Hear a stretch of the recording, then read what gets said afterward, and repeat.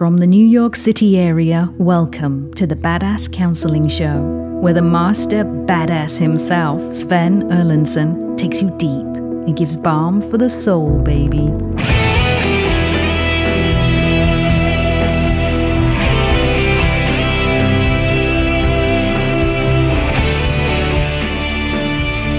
It is so terrific to have you here today. Thank you for tuning in to the Badass Counseling Show. I am Sven Erlandson, the moron on the microphone, and I am joined in studio with Rob, my producer who runs all things technical, creative, and just about everything else.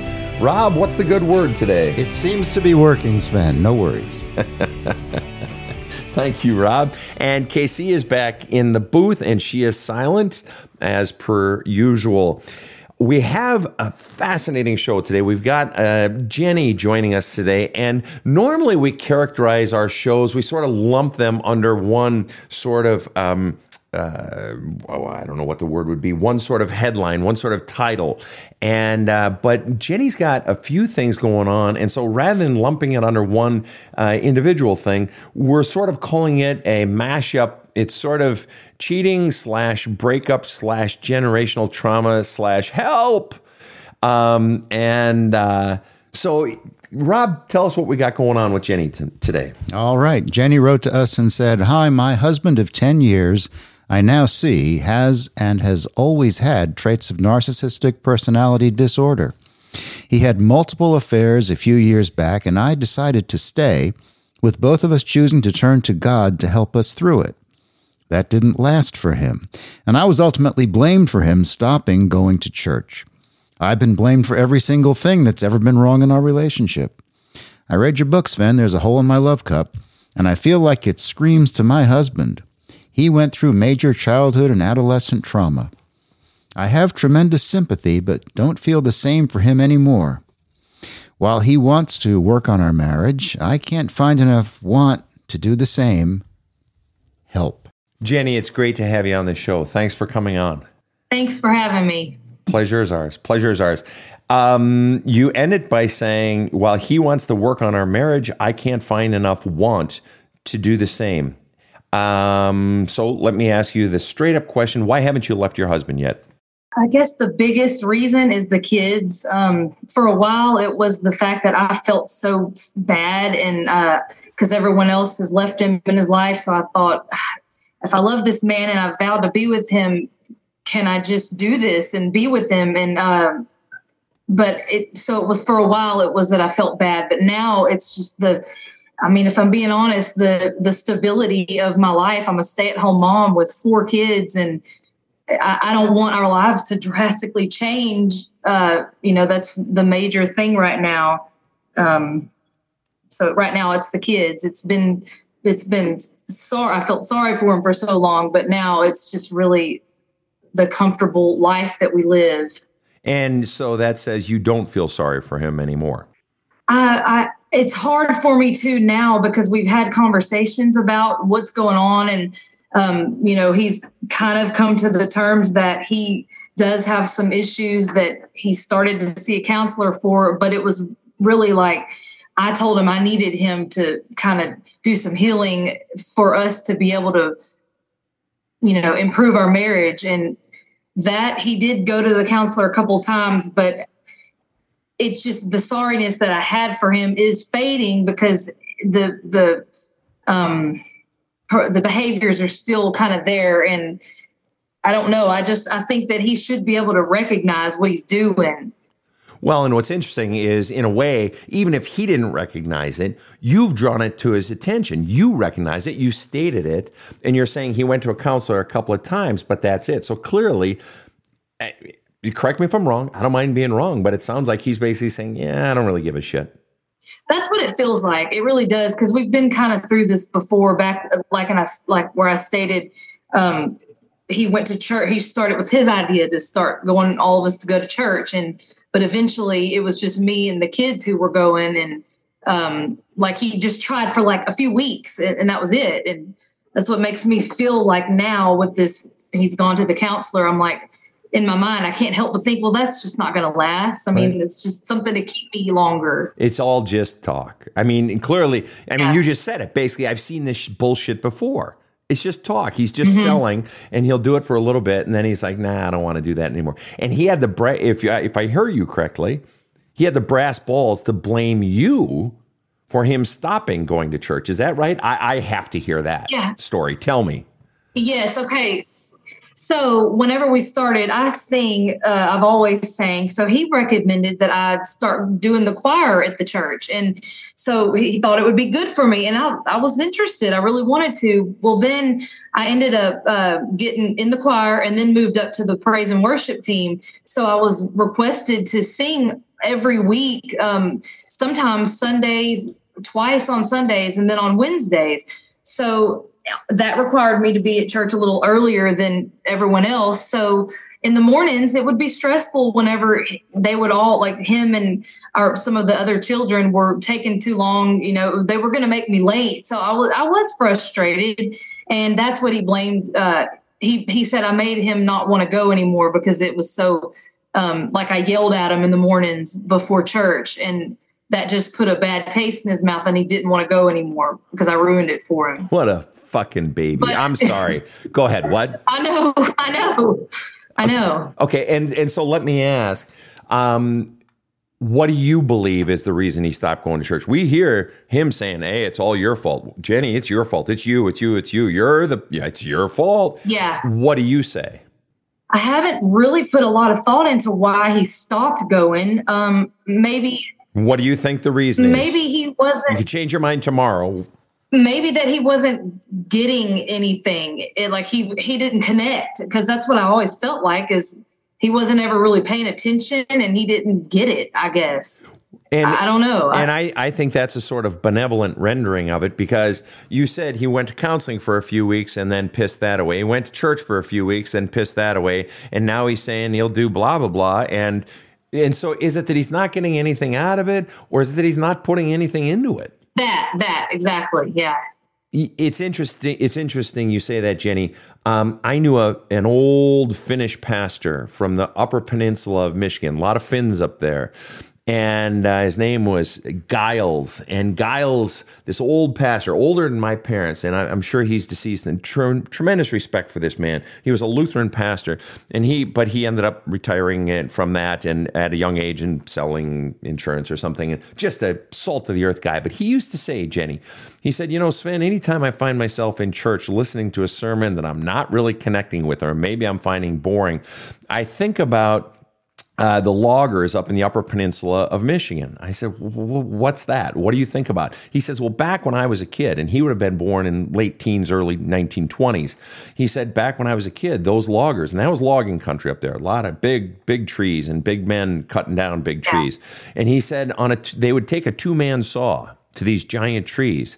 And on a two-man saw, there's one guy on each end, and they're pushing, pulling. But he would say, you can't operate a two-man saw with just one man, because you got to have the guy on the other end pulling the saw while you're pushing the saw, and then you have to pull the saw. He says, so if I'm sitting in church listening to a really crappy sermon, I got to realize I got to pull my end of the saw. I got to do the work of saying, well, what's he getting at? Even if the preacher isn't saying anything that's really hitting me, he's not grinding up and baking into a nice, pretty loaf of bread for me with some jelly and peanut butter on it. Yeah. I got to find the message in there. And it sounds like your husband wasn't doing any pulling on his end of the saw. Safe to say?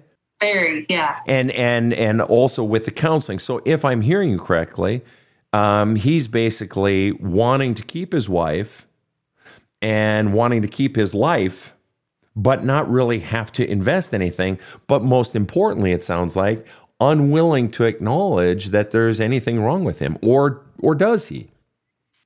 Yeah, he does to an extent, but he tries to say that he's healed from all the stuff that he went through. He said, I don't even think that he has I feel that he probably has not even brought up what he went through to this counselor. I think that he went in there and told him what's stressing him out right now, and he's going to say money. And he tries to say that back then they told the counselors that he's seen as an adolescent told him to lock his feelings up. Oh, and that's God. when I knew That's when I knew.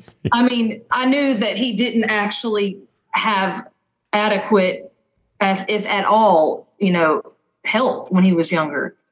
And he said he's moved on from it. Yeah, and it's a bunch of shit. And he may have to tell him that to himself because he doesn't want to touch it because it's so painful or what have you. Yeah. But you said the most recent therapist he was in, a couple of times, 2, 3 times, and I'm assuming the session was an hour or 50 minutes each session, right? Yeah. So we're talking 3 50-minute or 2 50-minute sessions, and he got everything out and it's all taken care of. It's like, fuck you. It's like, come on. Well, yeah, I mean, that's what it's looking like because he didn't go last week and he didn't go this week. So I'm thinking, is this it? Like he went 2 times and, Yeah, and the bottom line is this.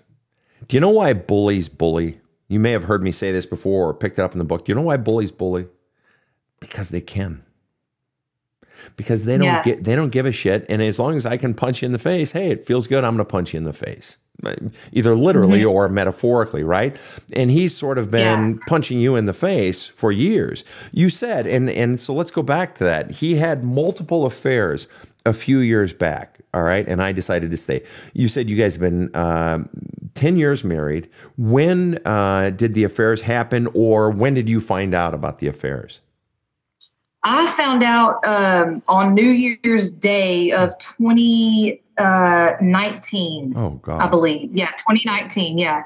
But I had these god-awful gut feelings for probably 2.5 years. So I know for sure now that those feelings came from somewhere. Like it wasn't just...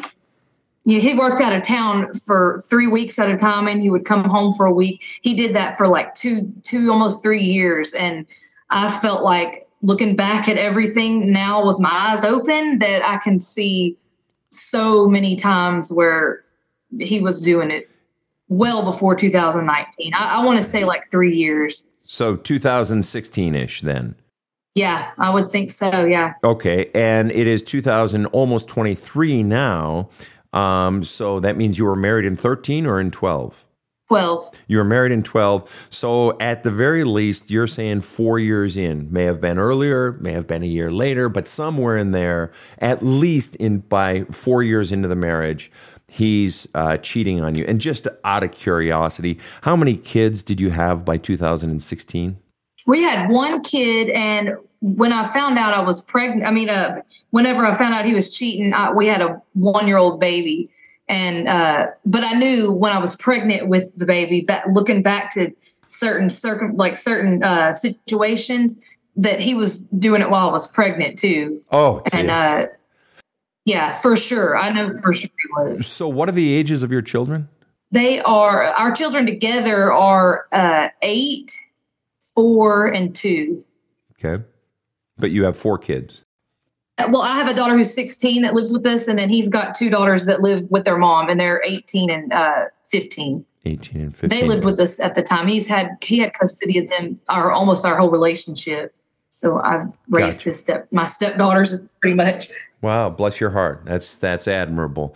And it sounds like he's raising your daughter, right? That you brought in. He's a part of that. Yeah, financially is about. These days it's a little more involved. But up until she was 16 and got a car, he hadn't had much of a fatherly relationship. Is that the same with the 8, the 4, and the 2-year-old? Does he do much? Is he much involved in the kids' lives? He is more so now that he works from home, but before he quit that job, no, he wasn't much at all. And even still now, I've brought it to his attention that some of the things I'd like to see change are that he is more involved with the kids because it really affects them. And my 8-year-old daughter, Nora, she wants him to go to school things, and he just never has been that parent to go do that extra stuff with the kids. I mean, even his daughters, whenever they lived with us, it was always me that went to the school functions and everything. And you said he quit that job and he's been working from home. When did that happen? When I found out that he cheated on me, that was when he stopped traveling and he stayed home. Okay. And was that on your insistence that he stopped traveling and stayed home, or was that his idea? I never told him that I wanted him to stay. I think he just knew that that was the thing that had to be done, is that he had to be home. Well, I tell you, Jenny, I have to hear the story of how the hell you found out on New Year's Day that he had been cheating on you. I have to hear this, but right now we're going to go to a commercial. Much more to come right after this short break. It took me to the place that scared me the most. The crap I've been running from my whole life. The stuff that's been dragging me down. And it literally began the healing. I feel lighter, clearer, and just happier. Finally, some freaking peace. You gotta get this book. There's a hole in my love cup. Or the do-it-yourself video courses. All at badasscounseling.com. It's totally killer stuff. This show provides soul counseling intended to entertain and inform, and is not medical advice.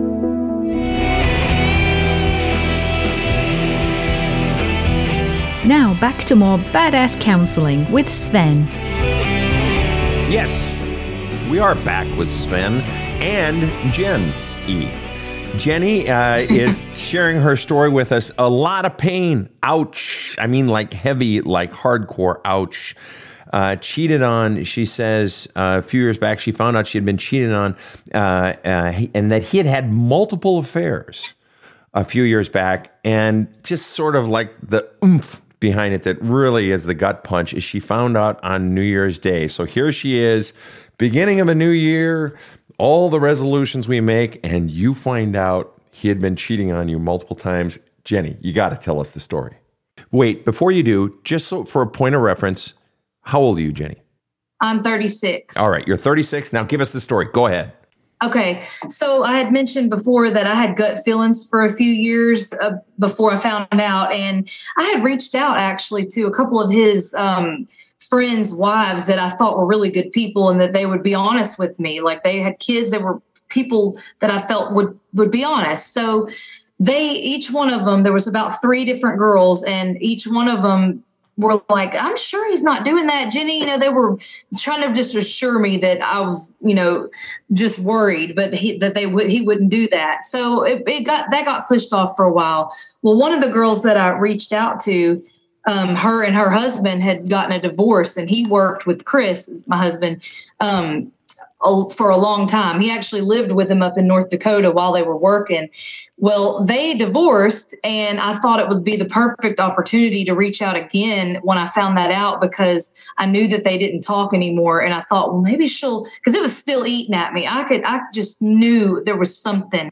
I was sick about it. And so I reached out to her again, and sure enough, she told me everything she knew. I mean, she said that she said, well, first of all, I don't like your husband. She did tell me the first time I had asked her, she said, I don't like him because whenever I met him up in North Dakota, I asked him what you did. I said, what does Jenny do for a living? And he said, she sits on her ass all day. Oh. That's the words that he told her that I do while I'm raising his kids at home, all of our children. I mean, wow. I am a nurse, but I decided to stay at home with the kids because he provided enough for me to be able to do that anyway. So she had told me that. So I thought, if she told me that, if there's something she knows now, she will probably tell me. And she did.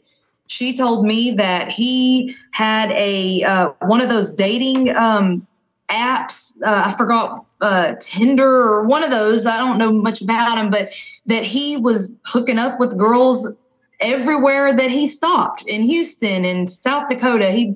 I found out he brought one girl from Houston to South Dakota for like a little trip. I mean, wow. So she told me that. And then those are the things that she told me about. And then whenever I talked to him, after I found out and I confronted him, he had told me that there was another one, a girl that he kind of formed a relationship with actually up in North Dakota, that they started out kind of just as someone to talk to. And it went further from there. He never really said anything else, but I'm not stupid and I know how far things go. When you think your wife is across the country and will never find out. But so that was how I found out. And she told me all that. And there was another coworker's wife who told me the same things about the girl that he brought to South Dakota. She told me her name. She, that kind of stuff.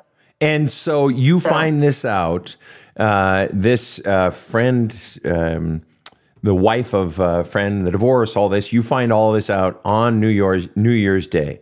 Mm-hmm. And is it safe to say you basically said, hey, kids, take care of yourselves. Daddy and I are going out in the car. We're going to go on a little drive. Or tell us what transpired, or when did you confront him? What happened?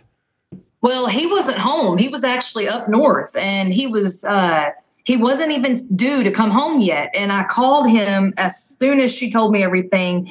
The kids were across the house. I was in our room, and I just lost it. I wish now that I could have been more discreet about it, because the girls, all my daughters, heard me. It was pretty it was traumatic because they all heard me. They were all crying, and I hate it now looking back.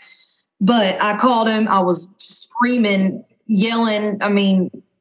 I couldn't hold it in. And I told him that I hated him, all this stuff. And he ended up coming home. He decided at that point he was screwed. So he decided to just drive home.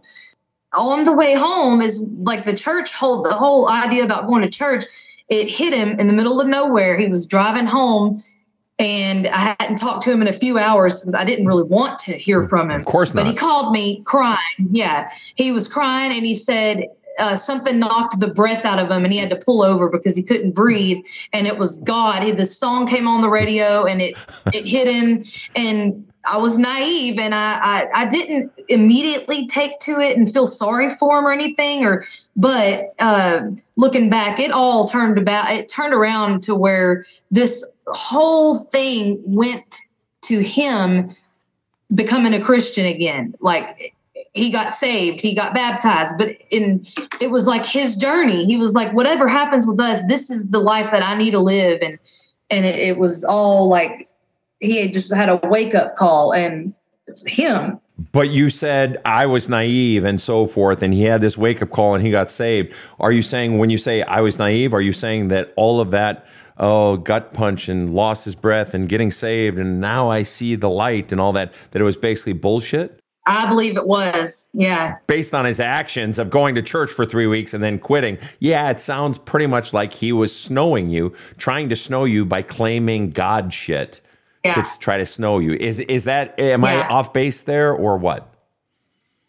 No, not at all. That was it. And actually, I didn't even really feel up until like 2 months ago when I started watching your videos, and then a lot of videos of, because it got down to the root things that's wrong with him. And I feel like it all ties together. And then looking back, I'm like, that wasn't true. That wasn't a genuine situation with him. It was him, trying to just Band-Aid everything. And so he's singing the religion song and claiming God and praise Jesus and all that, which, if it's authentic in a person, hey, God bless you, go for it. I'm all for people being religious. If that's what speaks to their heart, go for it. But he wasn't doing that, as we discover when he comes back and he's like, yeah, that church was fun for a couple of weeks, but wow, it's just, I don't like you getting upset with me in the morning just because you have to go to the choir, and and you're probably also getting 4 kids, 6 kids, 3 kids out the door, and wait, you're going to get upset with me. It's just bullshit. Everything coming out of his fucking mouth is bullshit. Yeah. Okay. And so you decided to stay. Now that must have been one hell of a sales pitch that he made. I always tell people that sales is really about overcoming objections, right? A good salesperson can overcome objections. And so I'm guessing if you discovered that it wasn't just he had one affair or one woman, all these different women, it was just one fuck you after another. It's just him saying, fuck you, fuck you, fuck you, fuck you. I don't care about your feelings. I don't care about you. I have no loyalty to you. Fuck you, fuck you. So to overcome all of those objections and the hatred, you even told him you hated him. And you said all of this so loud that even your children heard, which I think at some point you need to exonerate yourself for, because I don't know a person alive who could hold their tongue given that news being dropped on their lap on New Year's Day. All right. So he says all these fuck yous and you've got all these objections, yet he managed to overcome all of the objections. And basically what got you back that enabled him to overcome all these objections was what? Boil it down in one sentence or less. What was it that caused you to say, okay, I'm going to stay? It was God, and Jesus forgives, and he needed me. That's what I felt at the time. It was all just the spiritual side. Like that's what it was. And I still have that inside. All right. No, let's go there right now. I believe you when you say you have that inside. And as you know, I'm a former pastor. I don't have a congregation or anything. I still do, weddings and funerals and do a lot of spiritual counseling and so forth. So let me ask that question straight up. What's God telling you now? If you were to be totally honest in your prayer life, and I know if you've had someone cheating on you and you're saying, I can't find enough want to do the work anymore in this relationship, and I have sympathy, but I don't feel the same anymore. Oh, I guarantee you've been doing a whole lot of talking in your prayer life. And so what have you been saying? What have you been asking for? No, that's what I want to know. Boil it down in one sentence. What have you been asking God for above all else? I think the main thing is clarity, because I can't distinguish my thoughts if I stay and give him a chance to, at this point, this sounds stupid to even say it, but it's to see the things that he's doing. If I point them out to him, because that's what we've talked about, is if he can be aware of what he's doing sometimes, then he can work on it. So I have that, but then I feel that God tells me all the time that I am enough, is what just keeps ringing in my head, and that I can do it without him. That's all. That's as far as I get with that. Is like, that's brilliant, Jenny, because what that says, if God is whispering in your ear that I am enough, and wait, is God saying I got him enough, or God's telling you, Jenny, are enough? Me, Jenny. Jenny, yeah. And so what that tells me, that if God is whispering that to you in your ear, and that brings a sense of comfort, a sense of strength, a sense of cause, it enables you to overcome your fears, which tells me your real fear is that I'm not enough. Your real fear in all of this, it's not that you don't have clarity per se. It's I know what I want, but I'm terrified because I'm terrified I won't fucking be able to do it, that I'm not enough. And so God keeps whispering, my child, you are enough. You are enough. Mm-hmm. And so if God's saying those things to you, that tells me that your fear inside is that you're not enough. And let me ask you then, is that accurate? What is your grand fear in this whole equation? What is the whopper? In one sentence or less, what are you most afraid of, Jenny? Well, in this whole relationship, it has been that I am not enough. And now I think my fear is the unknown. And in the unknown, and I assume you mean the unknown if I leave this relationship. If I were to divorce my husband, I don't know what's going to happen. Is that what I hear you saying? Yeah. That's a perfectly normal response to an extraordinarily abnormal circumstance. Somebody has cheated on you many, many times, and you have basically 6 kids that you've been responsible for raising. Yeah, I'd say that's a highly abnormal situation. Mm-hmm. Plenty of people get cheated on, plenty of people have kids, but 6 and a bunch. Okay, so you're having a normal response, but I got to ask you this. So it's the fear of the unknown that is causing the greatest lack of clarity and so forth. Let me ask you, in the unknown, what is the one thing you're most afraid of happening? If you were to divorce your husband and you can't see into the future and you can't plan everything and nobody can, and you can't see all the possibilities, what's the one thing you most fear happening? Maybe being alone and not finding someone that's what it is not finding a person that I will spend the rest of my life with, who is right for me, and that who listen, like all of that, all the things that I feel I deserve. I'm afraid that I won't, and I'm afraid that he will make that hard for me, as far as, just fighting or whatever it may be. I don't know what it'll be like, but I think it may be. No, that makes total sense. And let me tell you, Jenny, that is very common with people considering divorce and that giant decision. So I totally get it. Okay.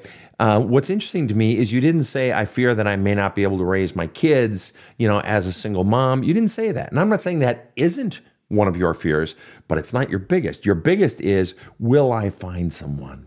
Yeah. who loves me and who's right for me and that I can spend my life with and be happy with. And so it's in a way, you don't doubt your parenting abilities, and you don't doubt that, you'll be able to make it and so forth. I mean, you probably have some anxieties around that. I'm not, totally dismissing that, but the real whopper is, will I find someone who loves me? Mm-hmm. And that's legit. And so let me ask you this, and it's a, silly question on one hand, but an honest question. Do you like you, Jenny? Do you like who you are? I do, actually. Other than that you're a great mom, what's the best part about you? I want to say that I'm kind and I care about everybody. I care about everybody. That's I mean, and not to an extent where I will be walked on all the time. Like, I feel like I've been through that phase and I'm smarter now, but I just care about people. To satisfy my own curiosity, you said you're a nurse. You haven't been working lately. You've been raising a whole bunch of kids. What kind of nurse are you, just out of curiosity? Just a licensed practical. No, yeah, LPN is what we call it here. So the only reason I ask is because, if you're a nurse, one of my brothers is a nurse, one of my sisters-in-law is a nurse, and so forth, and I have profound respect for that career field. And I'm sorry, you don't make it in the nursing field unless you have a whole lot of love and kindness inside you. So when you say you're a kind person, I believe you 100%.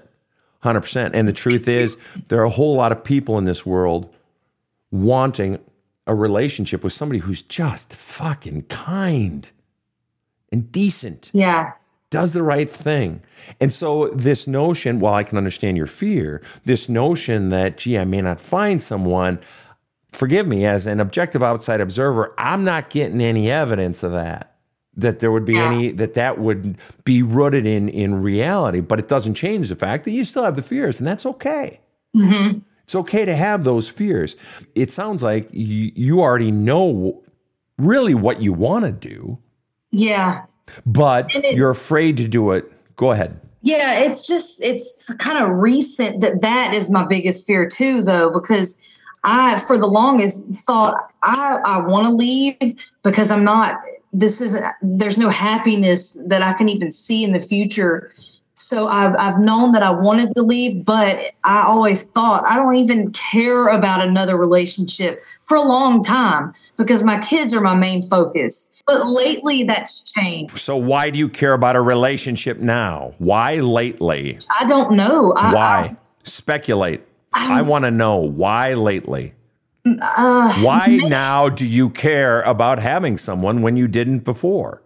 I don't know if it's maybe because when he's home, we're really distant more than ever now. And it makes me, for a while, I don't long for him.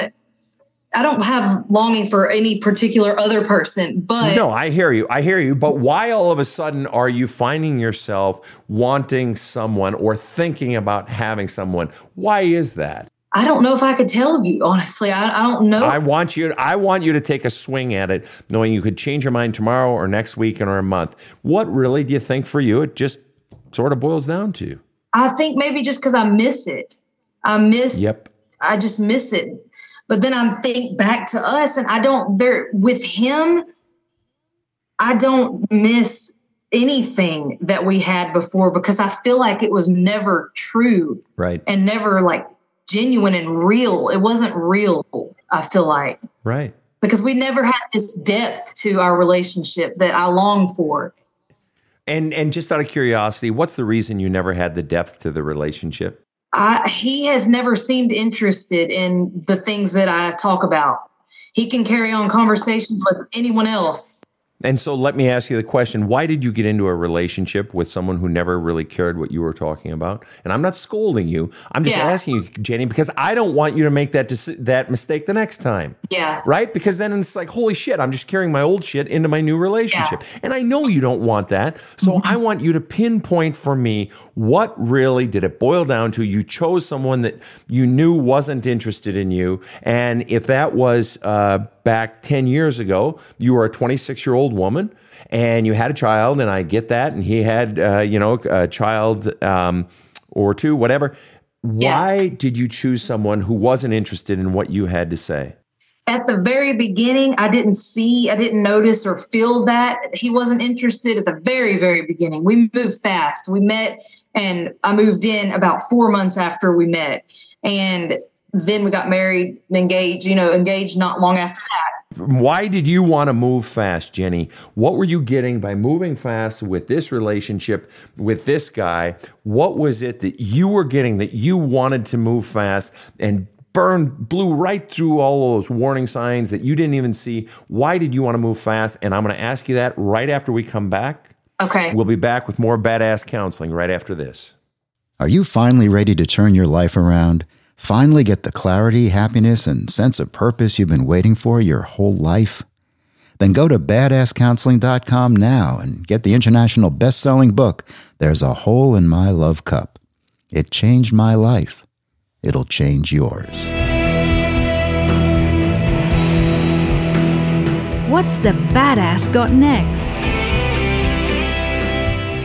Well, let's find out. Not what the badass has next. Let's find out what Jenny has next. Jenny, when you started out, you said that he was all through the relationship, and you say you didn't really realize it until later, but you realized he was never really interested in what you had to say.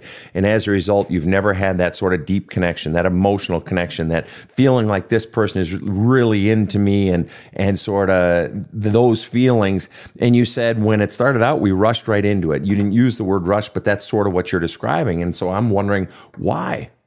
So he had two daughters that were right at the same age as my daughter, and I thought and felt like that was a good combination, and I thought that felt right, and I liked the things he was into. We were in our families, or my family and him, hunting and fishing, and he was an outdoor guy. It was those kind of things that I just thought, these things are, they just feel right now. That's what I thought, that I just saw something that I thought would be good for me and my daughter, is really what it was. Is I thought that was a good thing for us, is that fair enough. He was a manly man that could, just kind of the things that I look for in a guy. And I don't know really why I had to move so fast. I guess he asked, and I just... Fair enough. That's all right. And looking back, what is the one thing you would do differently in that whole scenario of the beginning of your relationship, knowing what you know now, that you've never really had that deep connection with him, and that, he would cheat and cheat and cheat and cheat and cheat and cheat and cheat and cheat.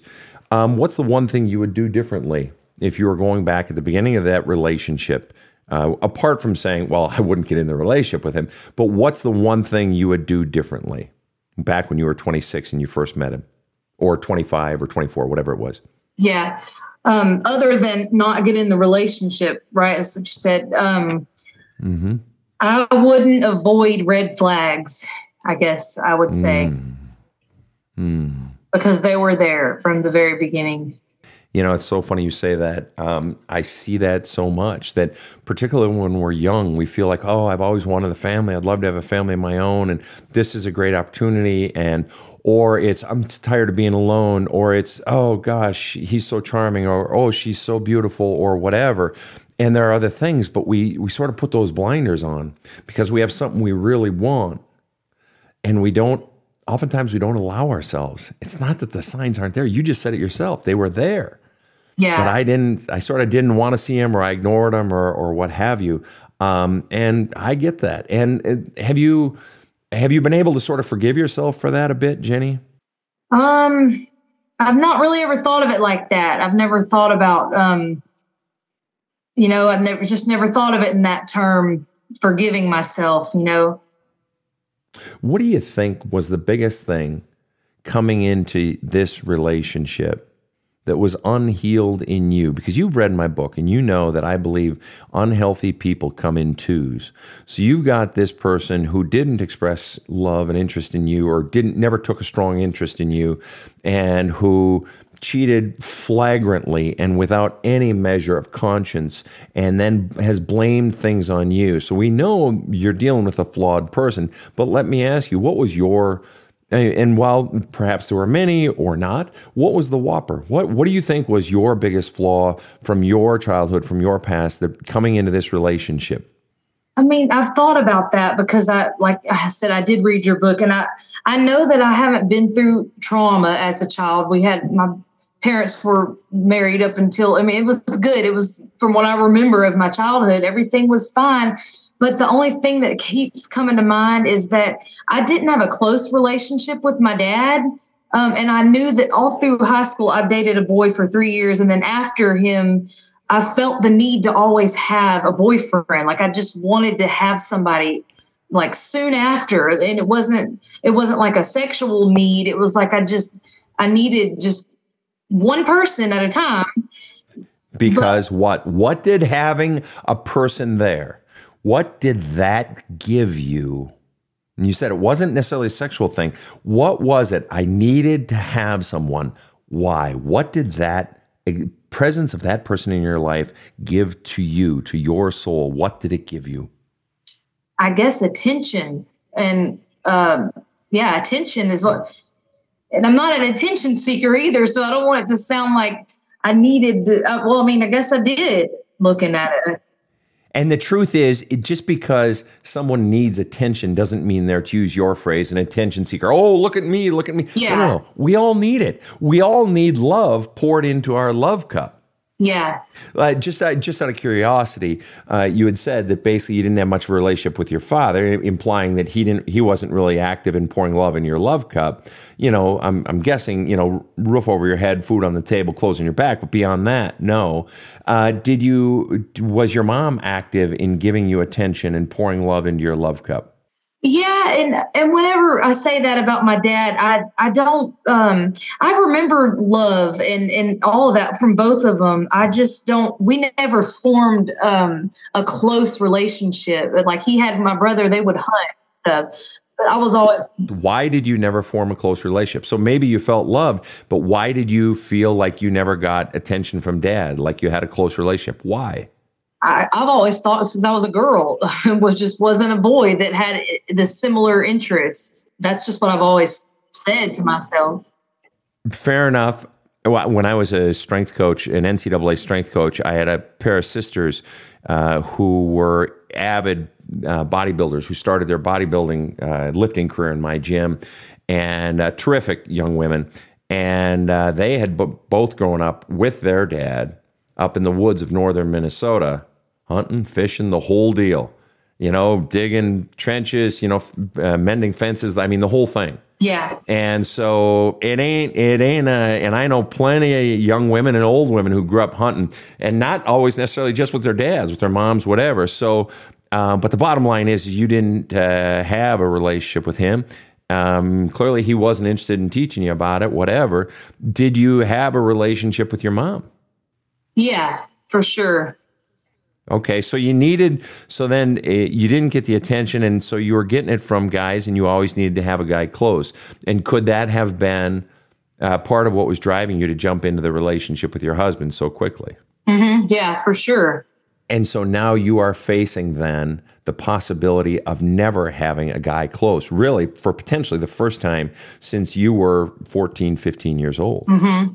Yeah, and having all the kids that I have, it like makes that a bigger thing too, because it's not just I'm just a teenager or a young adult that wants a boyfriend or whatever. It's just a lot more, because there's so much more importance involved in it. And with my kids, it's a really big difference for me. Yeah, and so the question becomes, are you going to do it all over again? Are you going to make the mistake all over again of rushing into a relationship because I need to have someone close? Or are you going to do the work to heal yourself so that you can be alone and just wait and allow, to use your language, you said, you believe in God and so forth. Do you believe that God will bring you someone when the time is right? Do you trust that the Lord will provide? I do, actually. I really do. I feel that will happen.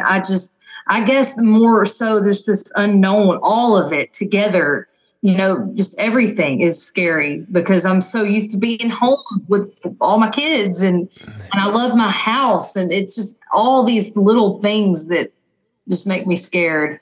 And are you actively engaged in counseling or journaling or anything to get all of these anxieties and fears and sadness and anger? Or do you actively get all of that out of you? No, I wouldn't say actively. I went and seen a counselor in our town like twice, and I was supposed to go back and see before my husband came back from a month-long job that he was on, and I hadn't been back. I believe in going to see a counselor, but I'm like, I wish it could just be you. Let's be honest. If I'm being honest, because like what I've noticed with him, the other one that I've seen is that makes me feel kind of stupid to say that to you because no, but anyway, I get that a lot actually, but yeah. Well, I just feel like it's just such a slow. I don't know. I just feel like I need him to like engage in more conversation and ask me things other than like I feel like I just ramble and I don't even feel any different when I leave. I just keep talking and one thing leads to another. Then Jenny, you have to do it yourself. Yeah. You have to do it yourself. I had to figure it out in my own personal life. I had to do the same thing because I felt there was no one pushing me, and any questions they were asking, it's like I had already asked those questions. You know, it's like I was already 10 questions ahead. Mm-hmm. And there are good therapists out there. I'm not disputing that. But if you haven't found it, then you got to do it yourself. You've got to be active about getting all of this shit out of you.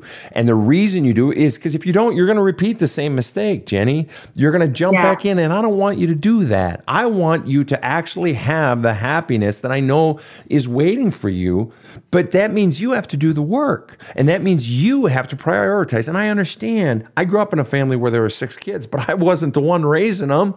Yeah. And I can only imagine all the clothes you have to wash, just the laundry, let alone the meals and everything else. But the bottom line is this, Jenny, either you are a priority or you're not. And ain't nobody else in your life ever going to make you a priority until you start making yourself a priority, until you make your healing a priority, until you make all those feelings that are jumbled up, all those fears, all the unknowns, all the anxieties, all the discontent, all the rage. And if you haven't gotten your rage out of you regarding all of that fucking cheating, and I don't mean just the one time when you yelled at him and said, I hate you. Oh, I guarantee there's rage in you and all of the sorrow. If you haven't gotten all that out of you, it's in you. Yeah. And that's going to be corrupting all of your decision making regarding career, regarding parenting, regarding friendships, regarding love. It's going to corrupt all of those decisions moving forward. And I'm not saying this to scold, and I think you know that. Yeah. I'm saying it that you got to do the work. I know you want to be happy, and you sound like a wonderful woman. Thank you. A wonderful woman. And I know that love is out. No, I mean that very sincerely. Yeah. And I know that love is out there, but you got to do the work. You know that, right? Mm-hmm. Yeah.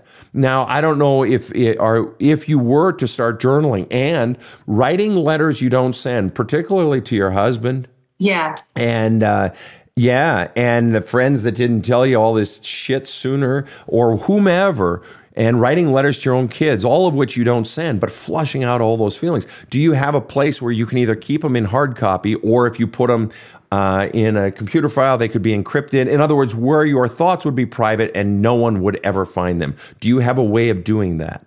Yes, I do. Okay. That's very important, because I don't want any of this getting used against you. And quite frankly, I myself at times, have flushed my journals down the toilet right after I get done writing them, or I throw them in the fire or whatever. But you got to protect that. Okay. Yeah. And so let me ask you a weird question. Do you wish you would have already left your husband? Are there times when you wish it's like, fuck, why didn't I leave him 6 years ago when I found out, or 3 years ago when I found? Yes, and I think I don't like to think that way because of my kids. Like I think I do wish that, but there's the kids. Like I wouldn't have had 2 of them if I would have left when I did want to leave. That's fair. So it hurts my feelings to say it. It's weird, but yes. Right. Aside from the kids. No, and aside from the kids, and your kids are a wonderful blessing to yourself, and they are in the world. I have no doubt. I'm sure they are wonderful young people and will bring a lot to life. But yes, I meant it strictly on the personal side, and I should have framed that question better. And so I guess moving forward, let me ask you, if you were at some point to reach a point where it's like, I'm going to divorce my husband, Do you understand the value of getting your kids into some counseling as well, though? Do you understand that whether it's a school counselor or finding the school psychologist or getting them in counseling, that it'll be very important for them to have someone that they can go to apart from mom and dad? Because what if they're mad at you? Or what if they're mad at you and dad? Or what if they're really sad, but they don't want you to feel bad? I don't want to burden mom with my feelings. Well, shoot, you don't want your kids thinking that. In other words, they have to have avenues to get their feelings out other than their knucklehead friends. Do you understand the value of that, Jenny? Yeah, and I'm happy that you even asked me that, because I haven't put a whole lot of to it, but it's just you mentioning it. It's like, it's very important, because I don't want them to carry on in their lives and grow up with anything. I don't want to repeat this. What their dad went through and me. That's my main thing, is I don't want them to end up in anywhere close to the shoes we're in. Amen. Amen. And you may even start moving them in that direction. Even if you don't divorce, they've likely witnessed much of the stuff going on between you and your husband. They pick up on stuff, the older ones especially, young ones too, but they pick up on cues. And so you're teaching them. They're watching you. And if they know you're in an unhappy, unloving relationship, then you are normalizing that for them. You realize that, right? Mm-hmm. Yeah. Right.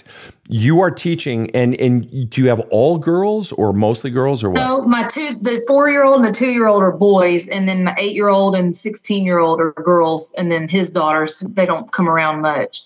Fair enough. You are teaching to your daughters that this is what love is. You are teaching to your sons this is what love is. You're teaching them this is how husbands treat wives. You're teaching them to eat it. Mm-hmm. They know that you are cheated on, and you are teaching your daughters, well, just keep eating it. They likely sense your unhappiness or the coldness in the relationship. You are teaching them, not even with your words, they are watching you. They are witnessing your values in action. And so all of that, again, for them to be even starting counseling now, especially if divorce might be on the horizon, then when the shit hits the fan later, they will already have a person in place in their lives that they can talk to and where the trust is already established. Furthermore, I would push you a little bit more on that, and that is if your child broke her leg and said, no, I don't need to see a doctor, you'd be like, okay, I don't care. We're going to the doctor, and they're going to set your leg, and they're going to give you the antibiotics, et cetera, et cetera, et cetera. In other words, there'd be no question. I'm not asking for your opinion, young lady. You are going to the doctor. There are times in life when it comes to mental health where that is the case, and these are still your children. They are your charge, and trauma affects children, and they need to see someone, whether it's a trained professional specializing in helping them get their pain out. They need that as importantly as they would getting their broken leg set by a real doctor. Yeah. And so let me ask you one last question, if I may, Jenny. Mm-hmm. What is your one last question for me? Or what are you still struggling with most, or what did we not touch? So either what is your question for me, or what have we still not touched? It might be. I don't want it to be too long of a question or too deep, but it can be as long as you want. I prefer long and deep. Whatever you want to say it. I mean, as far as pertaining to my husband and knowing what he went through, I feel like a big part of me feels like if he's not willing to do the healing himself, then I can't force it on him. I can't force him to get better. So then what are you struggling with in that? You said if he doesn't want to do the work, then I can't force him. So then why is that a struggle for you? The idea of letting someone, is it because you're so conditioned to help everyone and keep helping and keep helping and keep helping? How can I possibly walk away from someone? That's probably exactly what it is that I have this guilt because I'm like, I'm literally the only person in his life, none of his family. Like I'm the only person who's cared for as long as I have. And it makes me as shitty as he is and can be, and as damaging as he will be to our children. That's the main thing that I care about right now is like, I don't want them, like you just said, thinking that the way he is treating me is normal. So, but there's still this lingering feeling of, I can't even imagine leaving him after, all he has left is what I feel like. Right. And interesting, after all you've done to help him and try to help him and serve him and try to get him healed and so on and so forth, he has treated you this way again and again and again and again and again. So clearly that's what he thinks of all your fucking help. And he's going to piss and moan and he's going to whine. He's going to say, how can you leave me? La, la, la. It's like, fuck you. If you wanted help, be a fucking man or be a grown-ass woman. I'd say it to a woman too. Or, a non-binary. Then grow the fuck up and get your fucking self healed. Yeah. All right. And he's not doing it. And so this isn't even about him. This is about your own programming long before you ever met him, that you can't walk away from someone in need, and that somehow says you're a bad person.